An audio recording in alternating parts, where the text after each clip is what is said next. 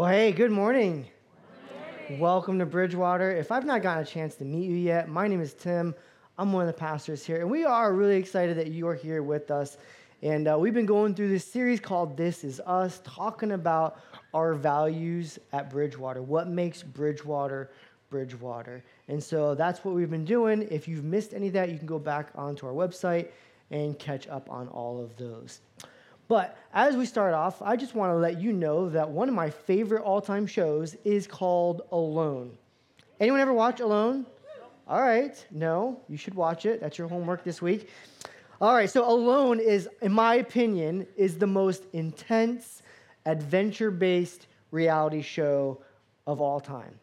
What they do is they send out 10 contestants out into the middle of nowhere, and they only can select 10 items besides like their clothes, okay? So they can take their clothes and their boots, and there's a whole list of items that they can choose from, and they can only take 10.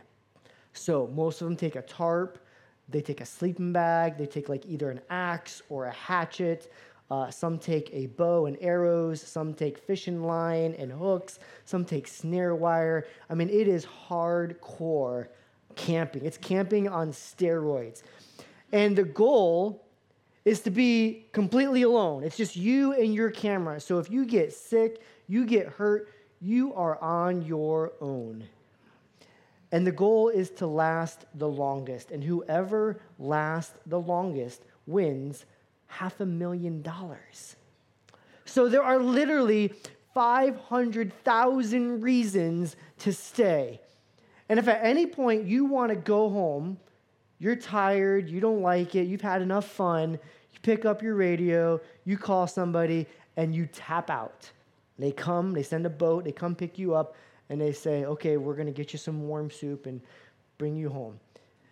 So if there's 500,000 reasons to stay, why would anybody tap out? Let me show you. Watch this. No matter where I'm at, I actively search out community.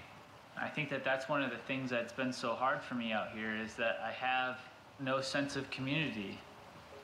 With community comes a sense of place. Without community, there's a huge part of my world that's missing. I wish that I could pull it from the environment. In some ways I have been, but it's a temporary fix. Like putting a Band-Aid on a bullet hole. I was looking forward to pushing myself past that barrier. I want to continue going.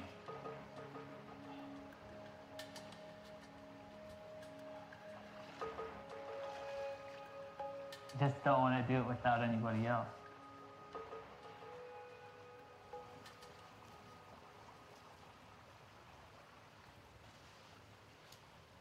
This is Randy. I'm officially tapping out. I'm ready to go home.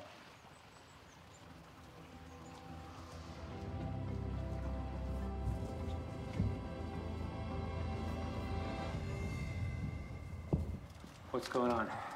I haven't been able to produce really any food and set up a lot of traps, and those weren't producing as well. But there's a whole other aspect to me that's not being fed out here, and that is my lack of social interaction with people, my lack of community. That is difficult. It's been difficult. You know, I've reached the end of my time here in Mongolia.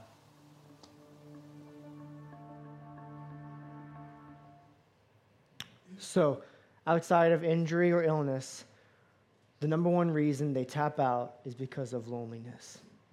Because they miss their community. They miss their family, their friends, their network of people. I mean, these are like hardcore professional survivalists, like living out in the middle of the woods. People, a lot of them are instructors. They teach people how to do this, how to build tents and snares and housings and lean-tos, and they know how to fish. They know how to hunt. I mean, these are really top-notch experts. But time after time, they continue to tap out. They harvest food. They know what berries to pick. They know what reindeer moss to eat. They know how to fish and what things to do and all that stuff. They know how to track animals, but they continue to tap out because they have this incredible lack of community. You and I, we are hardwired for community. And so my question is there a practice that comes from God's word that really helps us to thrive? And is there a practice that comes from God's word that helps us really to break through and work through habits and find real healing in life? And what is that? Well, if you have your Bible, go to Colossians chapter 1. While you're turning there, let me give you a little bit of the background. You see, Jesus, like we talked about last week, Jesus called these men, these 12 disciples, and he called them to be fisher of people, right? To go out and hey, you guys know how to catch fish. Now I want to teach you how to catch people, catch men, catch women. And they build this community. And he calls these men to join his community. They begin to do life together. And then he sends them out, and they begin to take that pattern of life all into the world. The Apostle Paul is writing this letter to this church in Colossae, and he's telling them about, hey, you're supposed to be this community. You're supposed to be this tight-knit community. Let me give you a heads up, because there's some people that have snuck into your church, and there are false teachers. They're beginning to tell you or preach about this false gospel. And by the way, Paul is under house arrest in Rome, so he's far away from this church, but his love for them is so incredibly strong. It's a letter that's going to this church, and it's going to be likely passed around to other churches. So, Colossians chapter 1, let me just say this. Starting today, we'll be teaching from the New Living Translation, and we will be from now on. And I want to let you know that if you study the Bible at home, and you should, there is a huge benefit to reading the Bible in multiple translations, whether that's a paperback or that's on the YouVersion app. Find out, look at multiple translations. There's an incredible benefit to that. If you have any questions about that, you can certainly email me. That was supposed to be Keith's email. Anyways, fix that for next service. Colossians chapter 1, I'll start reading in verse 28. So, we tell others about Christ, warning everyone and teaching everyone with all the wisdom God has given us. We want to present them to God, perfect in their relationship to Christ. That's why I work and struggle so hard, depending on Christ's mighty power that works within me. That's amazing, right? Paul is talking to this church, and he's saying, under house arrest, right? I am working and struggling so hard. And what's he depending on? Christ's power that's working in him. And so he's talking about this word struggle, right? This word struggle is this idea of like an athletic competition. It's to agonize, it's to fight, it's to compete, it's to work so hard at something. And whether you're an athlete or not, you know what this looks like because you have worked hard at projects around your house. You've worked hard for relationships. You've fought for relationships, whether it's your marriage or your kids or your parents. You've fought hard, maybe in the area of academics or music, and you've constantly strained and you work at those things. And that's exactly what he's talking about. When I was in college, I wrestled, and during wrestling practice, I tore my ACL. It was one of the worst pains I'd ever experienced. And I was a freshman, so I had an opportunity to either press on or redshirt that year, which means you don't actually wrestle, and then you get to stay a fifth year in college, which is, why would I pay for another year and do that? And I decided I was going to continue wrestling with my torn ACL because surgery wasn't an option. You get surgery on your leg and you are completely done.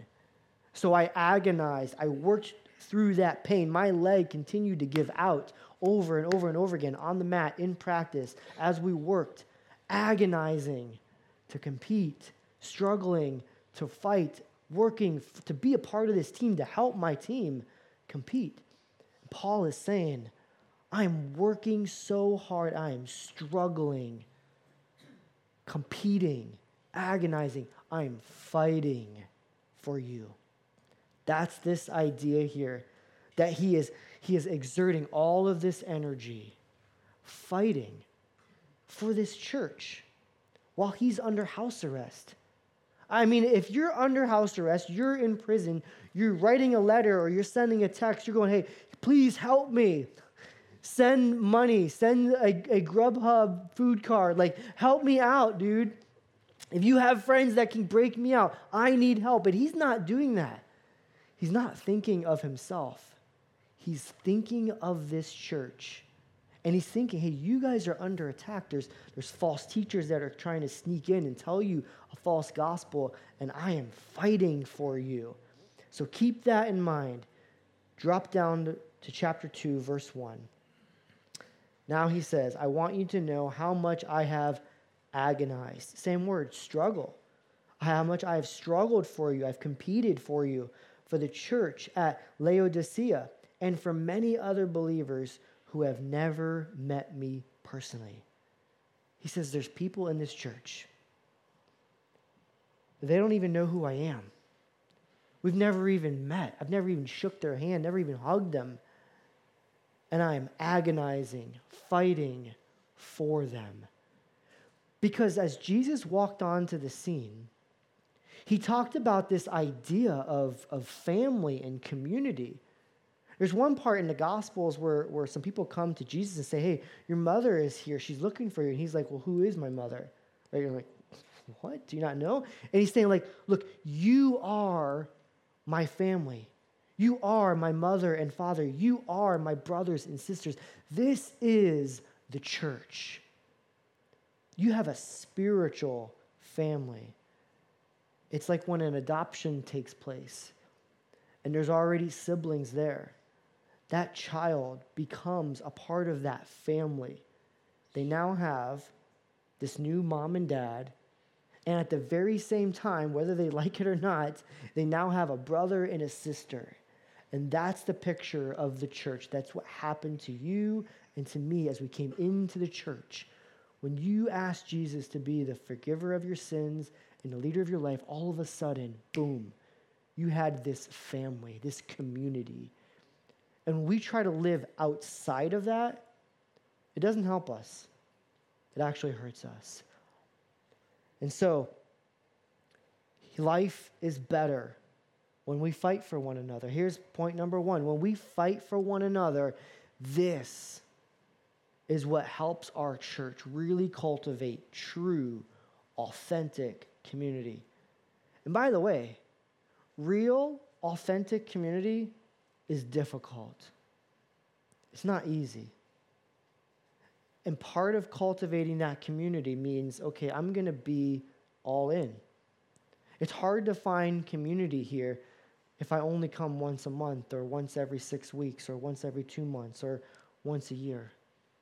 I can't. Because I can't be known by people. I can't know people if I only see them once a month. And it's extremely difficult if I don't let anybody into my life. And it's hard work. Here's what Dietrich Bonhoeffer says about real, authentic community. He says, the sooner this shock of disillusionment, meaning the sooner you realize that community is, in fact, hard work, comes to an individual and to a community, the better for both. Every human wish dream that is injected into the Christian community is a hindrance to genuine community and must be banished. If genuine community is to survive, he who loves the dream of community more than community itself becomes a destroyer of the latter, even though his personal intentions may be ever so honest and earnest and sacrificial. The man who fashions a visionary ideal of community demands that it be realized by God, by others, and by himself. He enters the community of Christians with his demands, sets up his own law, and judges the brethren of God himself accordingly. If we come into the church, we come into community with this posture of, I have my demands, I want this and I want that, as opposed to, I want real, authentic community. There's a difference between wanting community and actually striving and fighting for that. That's God's vision for this church. That this would be a place where you can come, no matter who you are, no matter what you've experienced, no matter what you're bringing in, whether you're in middle school, high school, college, or you have grandchildren in high school, that this would be a place of real, authentic community. We come here wanting that. So take a look at what he says next in verse 2. I want them to be encouraged and knit together by strong ties of love.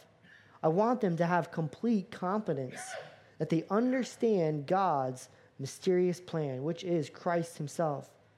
In him lie hidden all the treasures of wisdom and knowledge. He wants this type of community where you and I are actually encouraged. And that encouragement and that being knit together in love, both of those ideas are not separate, but they're actually tethered together. Imagine if this was a place where you could come and really feel encouraged all the time. I don't know about you, but sometimes I have bad days. I have days I don't want to get out of bed, and today was one of those days. I woke up for no good reason, in a bad mood, frustrated, discouraged. If I was honest, if I wasn't preaching, if I didn't work here, I don't know if I would have came. But I did. And then I talked to some of you. I talked to Frank, I talked to Sarah, I talked to Kara, I talked to many of you. And God used that community, those conversations, to encourage me, to help me. We need people like that in our lives. Jesus never meant for this walk to be alone. It never meant for you to be isolated, all on your own, just toughing it out.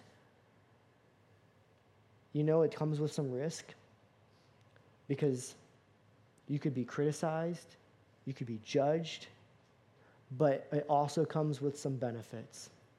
That the Holy Spirit might do something in your life, start convicting you, and start using those people in your community to bring about real, authentic change. They also might hold you accountable, right? When you say, this is what I've got to change, this is what I got to do next week, and then you show up and you're like, hey, they ask you, did you do that? And you're like, well, oh, no. Okay, I'm going to do it, right? And so if we really are striving for community, if we really want to be a church that is reaching people, we need to encourage one another. Paul is saying life is better. Life is better when we encourage one another, when we allow others to encourage us, when we take those opportunities to speak into their lives and encourage them. We can't follow Jesus alone. As I look at the Gospels, I see Jesus doing two primary things, right?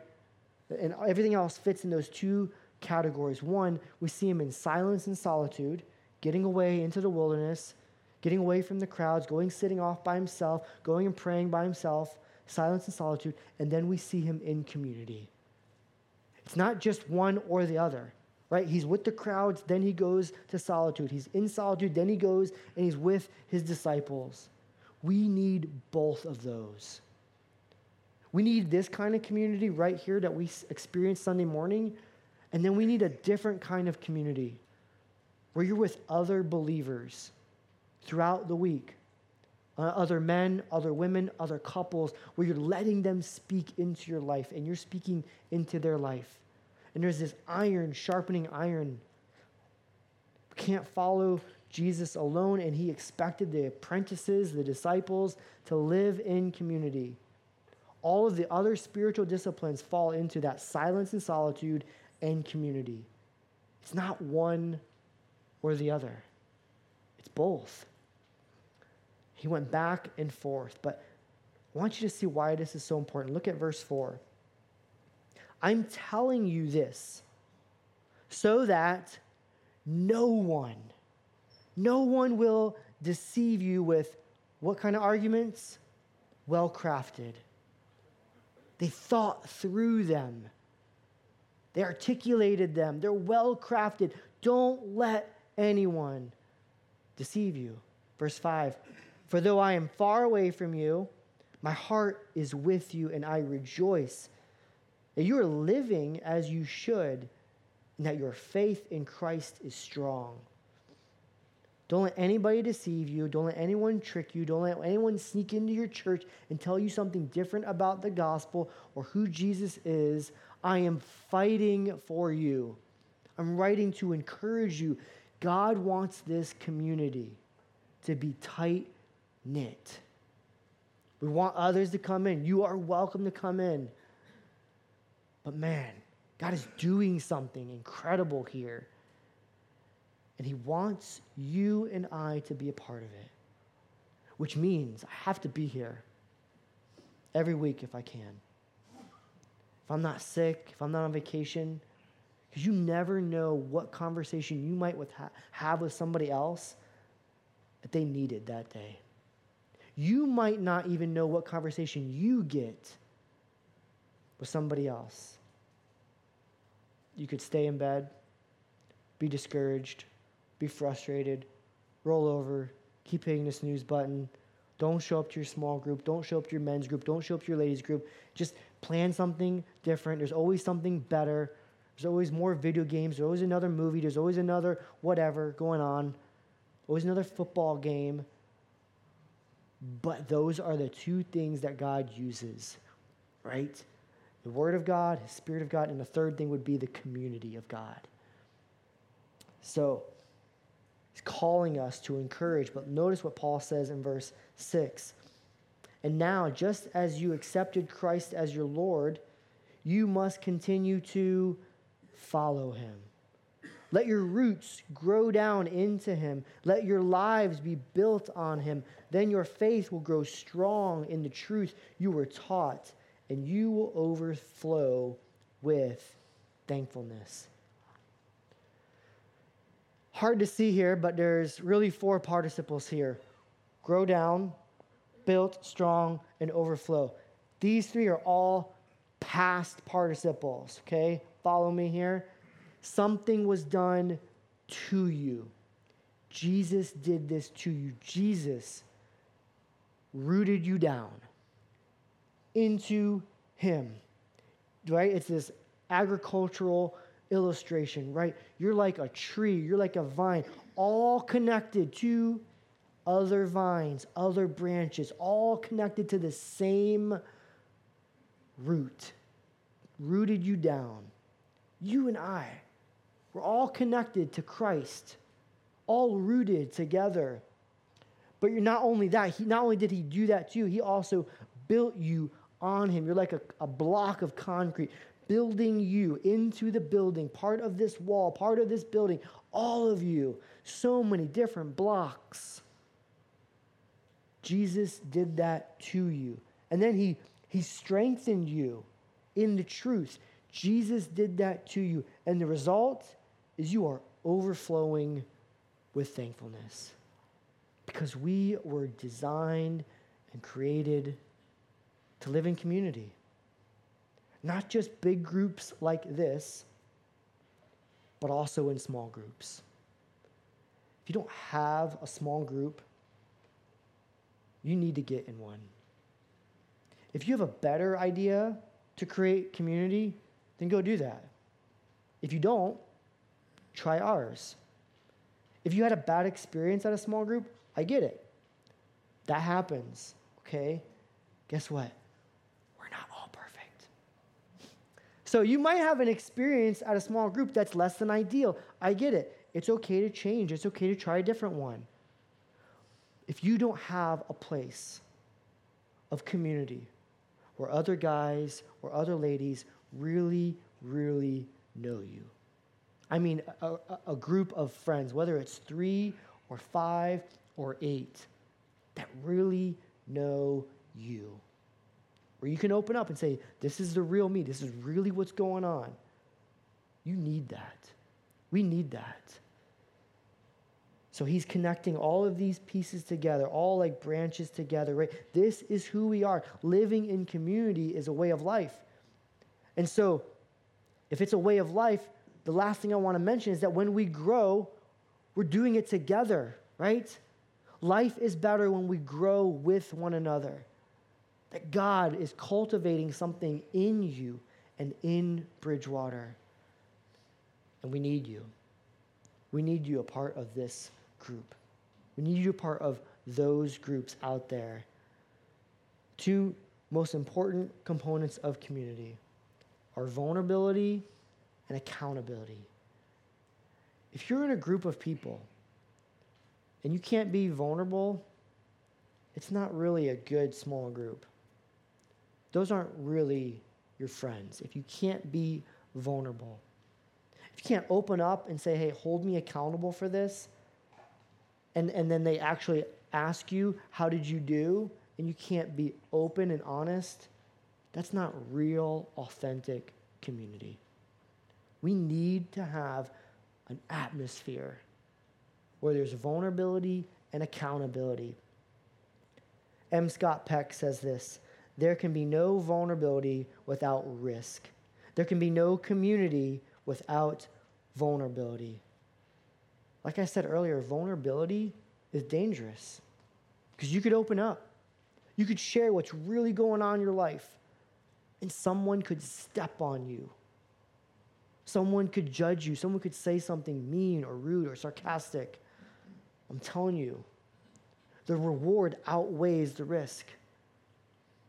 Because if you shine a light on what's really happening, God will use that. He'll use his word, his spirit, and these relationships to bring about radical transformation in your life.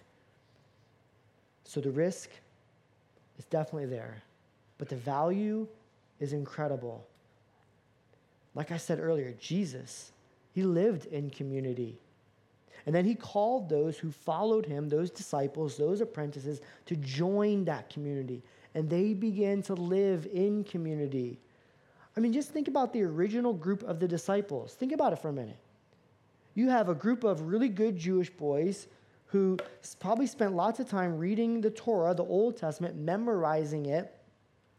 And then you have guys like Matthew who are tax collectors. They're literally on the payroll of Rome. And then there's guys that are called zealots, right? They're fanatics. And then there's Judas. I mean, think about morning coffee with those guys. Good morning, traitor. Morning, murderer. That's an interesting small group, isn't it? And yet Jesus chooses those guys, knowing everything about them, to live in community. And as they're living in community, they're doing life together, they're cultivating more community, helping each other grow, become more and more like their rabbi, Jesus. And they're celebrating the Passover together. In fact, if you have your communion cup, we're going to do that this morning. Because that's what you do in community. You share a meal together. I wish we could just roll out tables and have like an actual huge meal. We're going to do that in a couple weeks. It's called Open House. It's going to be incredible. But in the Gospel of Matthew, they're celebrating the Passover together. This crazy group of guys, and this is where we get communion. And they shared communion together, and it reminds us really of the forgiveness of Jesus. That Jesus died on the cross. He was going to the cross as they're celebrating this meal. And the bread symbolizes his body. The juice symbolizes the blood that was shed on the cross for our sins. And communion doesn't save anybody. And so if you're here this morning and you wouldn't consider yourself a follower of Jesus, you've never asked Jesus to be the forgiver of your sins and the leader of your life, this isn't for you. This won't add anything to your life. It's simply a time to reflect and remember. It can't save you. Simply a reminder. And so in the Gospel of Matthew, chapter 26, verse 26, it says, while they were eating, Jesus took the bread, and while he had given thanks, he broke it and gave it to his disciples, saying, take and eat. This is my body.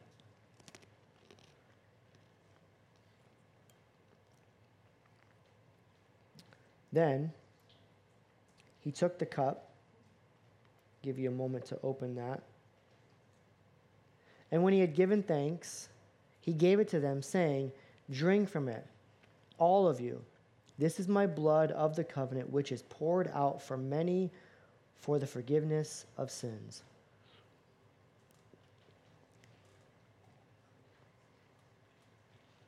Jesus did that with his disciples, all of them, because they were a group of people living in community. That's his desire for you. That's his desire for me. That's his desire for us. So what? Number one, finding community will require us, it will require you to be all in. So my challenge to you is if you don't come here every week, start there. Start by coming every single week as often, as much as you can, and be all in. Number two, if you don't have a small group, get in a small group. If you're like, Tim, I don't know if I could open up and share anything with anybody. I don't know if I could do that. If anybody knew my past, I would just be ashamed of that. And start where you're at. Find 2 or 3 really safe people. Start with breakfast. Start with coffee. Start with lunch. And just say like, hey, I want to do that thing that Tim was talking about. I don't know if this can be the start of anything, but start where you're at. If you're like, dude, I went to a small group one time at a different church or later or earlier this year, and it was a disaster. It went sideways. It was terrible. Start where you are at. If you look at those lists and you're like, there's 20 people in that group, I can't go to that, I'll have an attack, right? Start where you are at. Community is incredibly valuable. If you're not there yet, find a place where you are. And lastly, as we get ready to go, I want to let you know, and you heard this in the feed, open house is coming. And it's going to be an incredible opportunity for you to invite somebody to say, hey, come sit with me. And when we do that, we need your help. I need your help. Here's some things I need you to do. 1, invite a friend, a neighbor, a coworker, right? Number 2, come early, be ready. And here it is, park far, okay? Park back there. And guess what? If you park back there, you can actually slide in through that door. Unless the service has already started, then that's kind of awkward. Or you can park on the grass. You can park way out there, right? Park far so that when our guests come, they can park close. And I want you to sit close, right up here in the front row, so that when our guests come and they come in and they're like 5 minutes late, it's their first time ever being in church, they can slide in the back. Music's already started. They can sit in the back, not on stage with me, because that's super awkward. And stay late. Hang out. Talk. If you come to the first service, come back. Hang out, because there's going to be incredible chicken and games. It's going to be awesome. Life is better together. Let me pray with you. God, you are amazing. I know there's so many people here that are already in community. They're already doing life together. There's people here that have invested and poured into me. I know there's people here that are struggling. They may feel lonely. They may feel like they have no friends, no community, no one really knows them. To take that next step and open up even just a little bit is incredibly scary.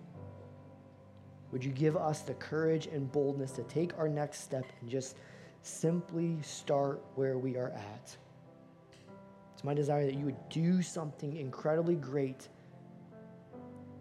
unseen, unknown, that you just work in our hearts, in and through your community. Pray all this in Christ's name. Amen. You stand with us in response this morning.